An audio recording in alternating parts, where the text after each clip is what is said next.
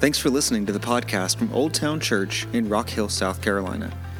Old Town Church is passionate about making disciples for the glory of God in Old Town and around the world by inviting people to know the gospel, experience biblical community, and live on mission. If you're in the Rock Hill area, we invite you to join us for worship every Sunday.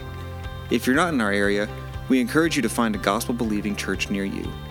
We hope this podcast is a blessing to you as we seek to follow Jesus in the grace of his gospel. Thanks for listening. Well, good morning. We're going to be in Psalm 147, verses 1 through 11. Praise the Lord, for it is good to sing praises to our God, for it is pleasant and a song of praise is fitting. The Lord builds up Jerusalem. He gathers the outcasts of Israel. He heals the brokenhearted and binds up their wounds. He determines the number of the stars. He gives to all of them their names. Great is our Lord and abundant in power. His understanding is beyond measure. The Lord lifts up the humble. He casts the wicked to the ground. Sing to the Lord with thanksgiving. Make melody to our God on the lyre. He covers the heavens with clouds. He prepares rain for the earth. He makes grass grow on the hills. He gives to the beasts their food, and to the young ravens that cry. His delight is not in the strength of the horse, nor his pleasure in the legs of a man, but the Lord takes pleasure in those who fear him, in those who hope in his steadfast love. This is the word of the Lord. Thanks be to God.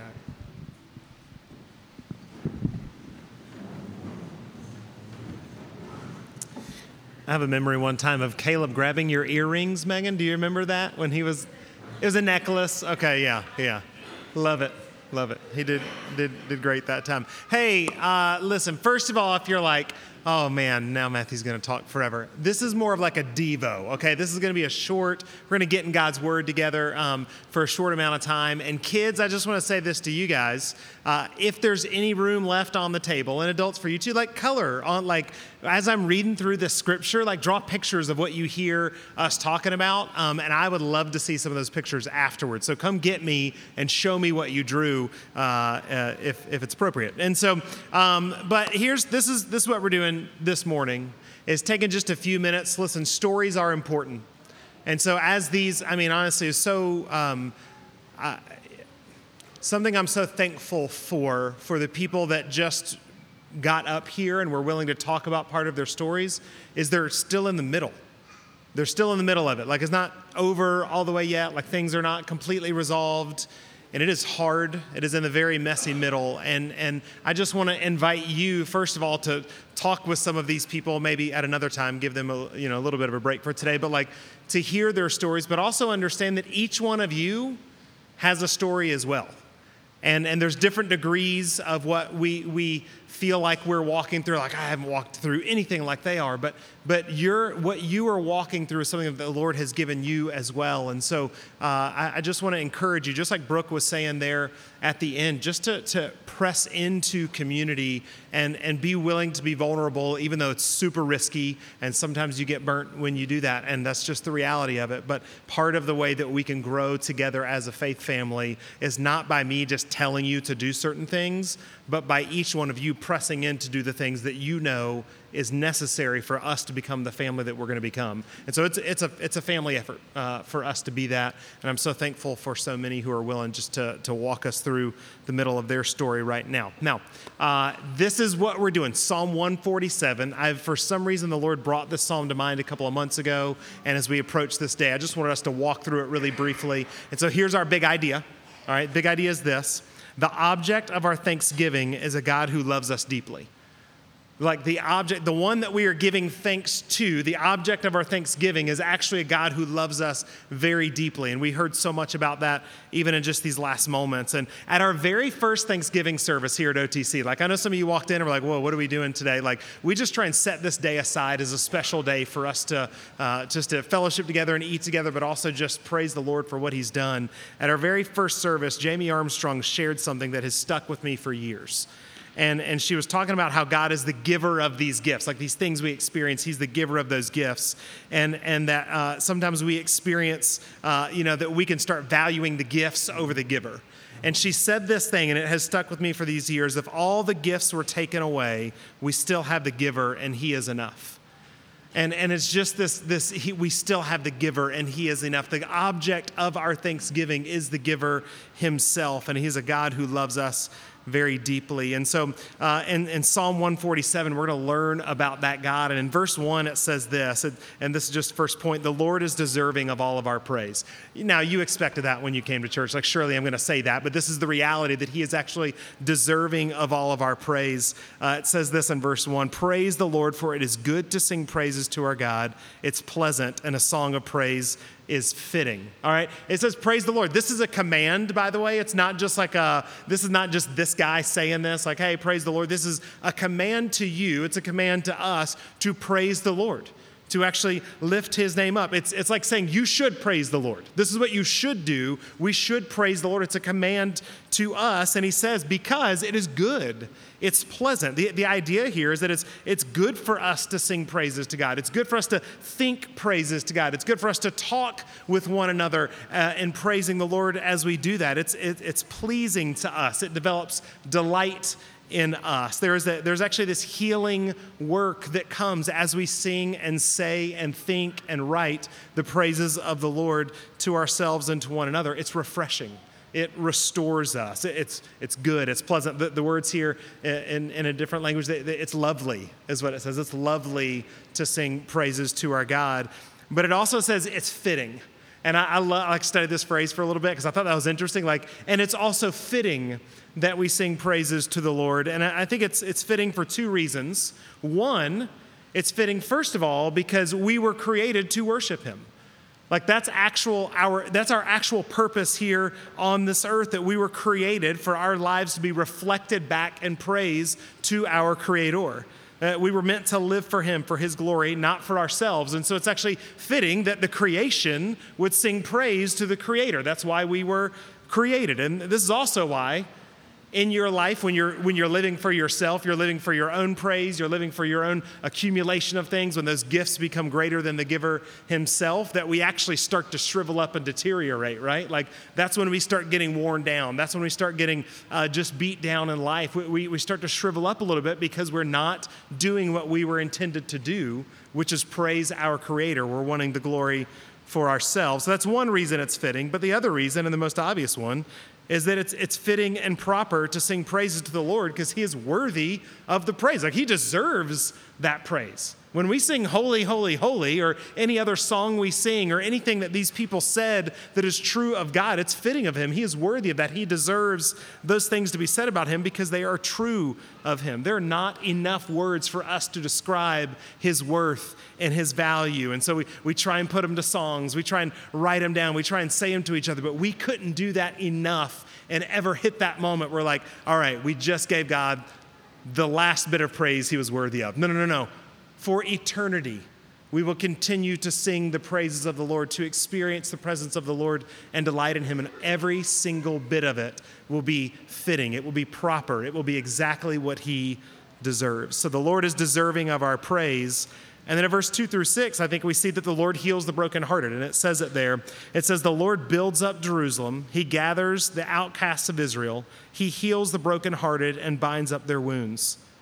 He determines the number of the stars. He gives to them all their names. Great is our Lord and abundant in power. His understanding is beyond measure. The Lord lifts up the humble. He casts the wicked to the ground. The Lord heals the brokenhearted. We just heard story after story of that. But I notice the people in these verses. In verses 2 and 3, what do we learn about the people? Well, they're outcasts.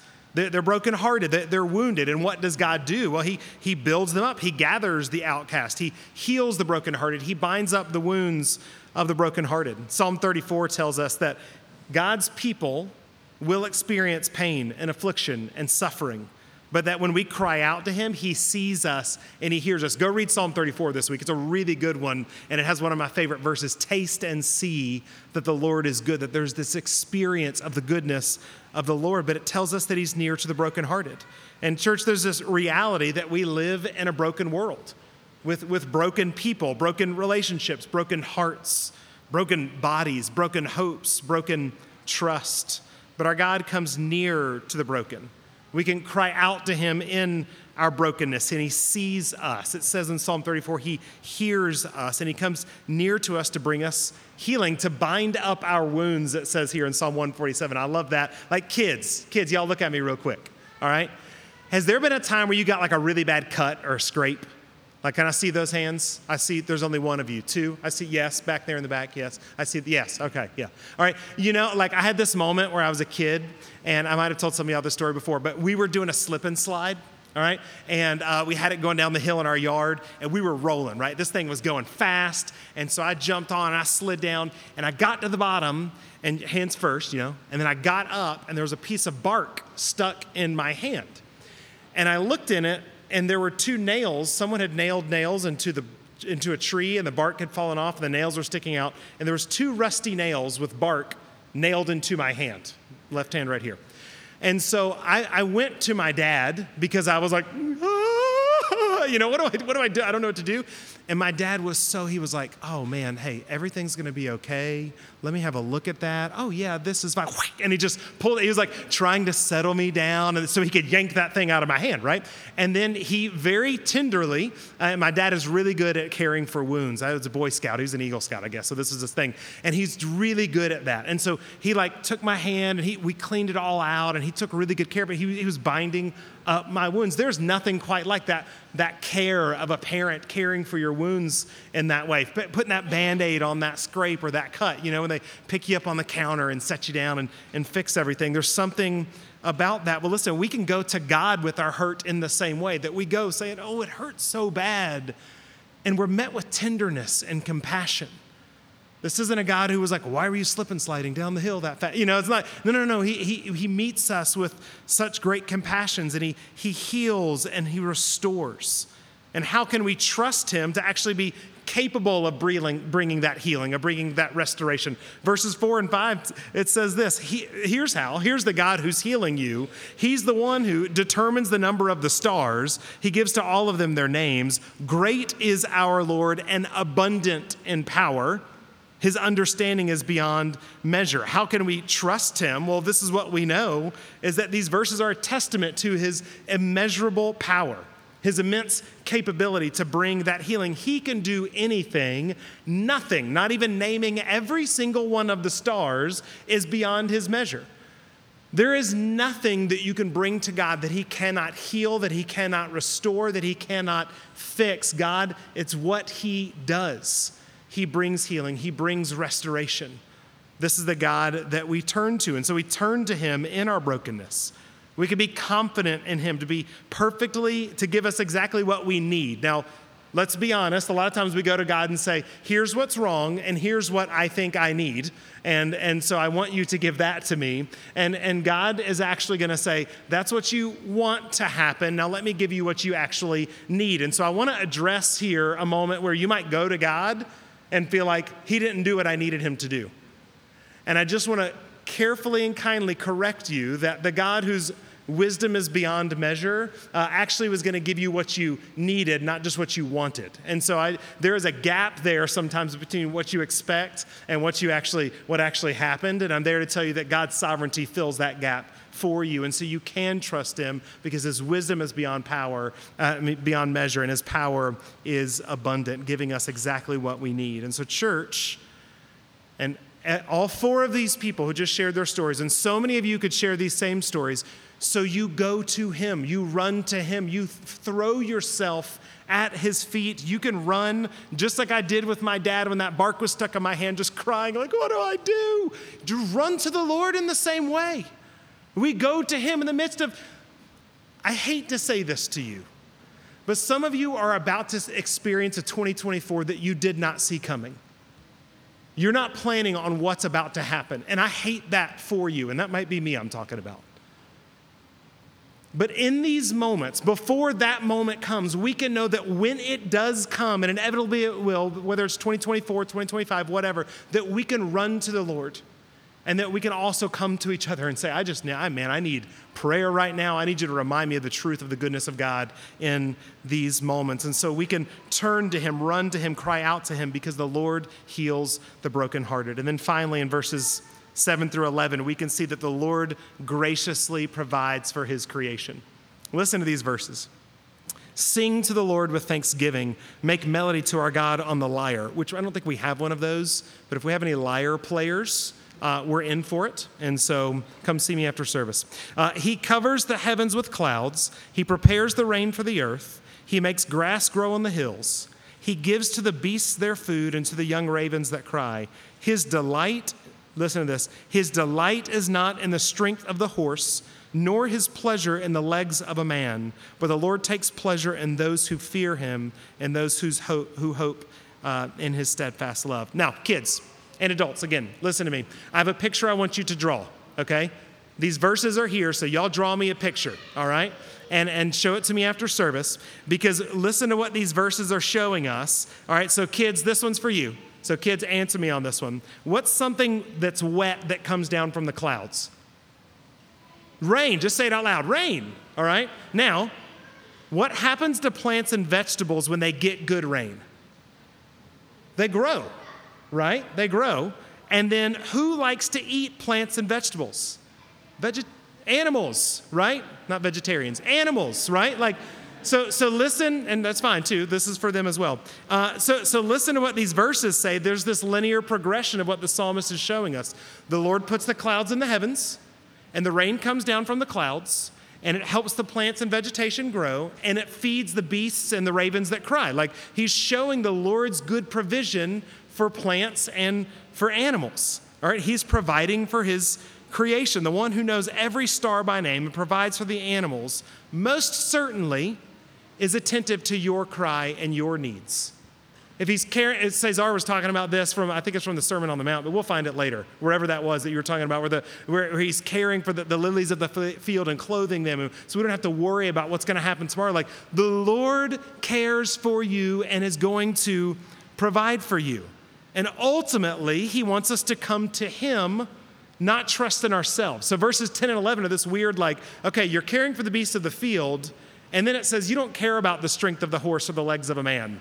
Okay, that's kind of a weird phrase, but what he's saying is the Lord doesn't take pleasure in our own strength. Like, a horse is strong. We measure cars' power by the number of horses that it would take. I'm not good with cars, but it's something about lots of horses, and that car means it goes fast. And so, but he also says the Lord doesn't delight in the legs of a man. And this isn't like, well, see the calves on that one. Like, that's not what he's talking about here. That's our power. Our legs, like every sport you play, your power is coming from your legs. What he's saying is, I don't delight in your own strength. Who does the Lord delight in? Verse 11, he takes pleasure in those who fear him and those who hope in his steadfast love. God doesn't delight in our strength. He's not impressed with that. What he actually wants is us to come to him and depend on him. He delights in us when we trust him, when we hope in him. And so as we bring this to a close this morning, I just want to say this, like, your ultimate need has been met. The ultimate need that you have, that ultimate provision that you need, that provision of your need for eternity, not just your time on earth, that need has been met.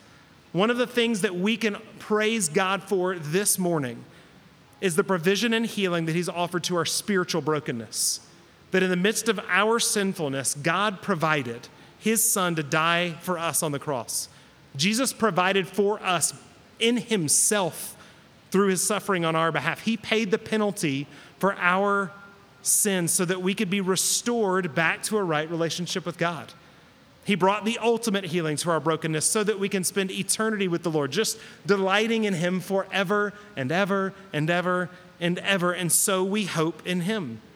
We don't trust in our own ability. We don't count on our own strength to do this. No, the Lord delights in those who are hoping in him. We are relying on him for that provision. And church, listen, he has provided all that you need and more to enjoy and delight in eternity with God. And so the object, back to our main idea, the object of our Thanksgiving this morning in these stories as we sing, but also this upcoming week, the object of our Thanksgiving is a God who loves us deeply.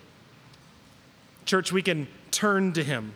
We can turn to him in our brokenness. You can go to him even when it feels like he's not answering my prayer. He's not answering my prayer. I promise you, he is there. He cares about the plants and the animals. He names the stars. He is abundant in power. His wisdom is beyond measure. He loves you, and he wants you to come to him. And so we end here where we began, and it's this, in verse 1, praise the Lord, for it is good to sing praises to our God. It is pleasant, and a song of praise is fitting. This week, as you go out, the rest of this morning as we worship and celebrate communion together, but this week as you have time off of work or time off of school, like kids, this is for you too. Students, you're off of school maybe not this whole week, but a good part of the week. You've got some time. My challenge to you, as Trevor talked about the Ebenezer, this rock behind you, is to actually take time and look back and even ask yourself this one question, and maybe write this down. Where have I seen the Lord at work in my life just over this last year? And just take some time to praise him for the great and mighty things that he has done in your life. So let me pray for you, and we'll continue in worship. Father, we thank you that you want us to come to you.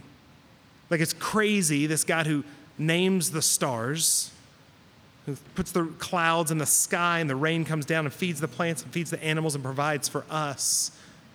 God, you invite us to come to you. I pray for those of us in here this morning that are walking through a very difficult time, that you would help us to take those steps. And Father, I pray ultimately that for those of us whose ultimate spiritual need is not met, those of us who don't have a relationship with you, God, that you would draw us to yourself. And God, thank you for your provision through your son, Jesus. That's in your great mighty name we pray. Amen.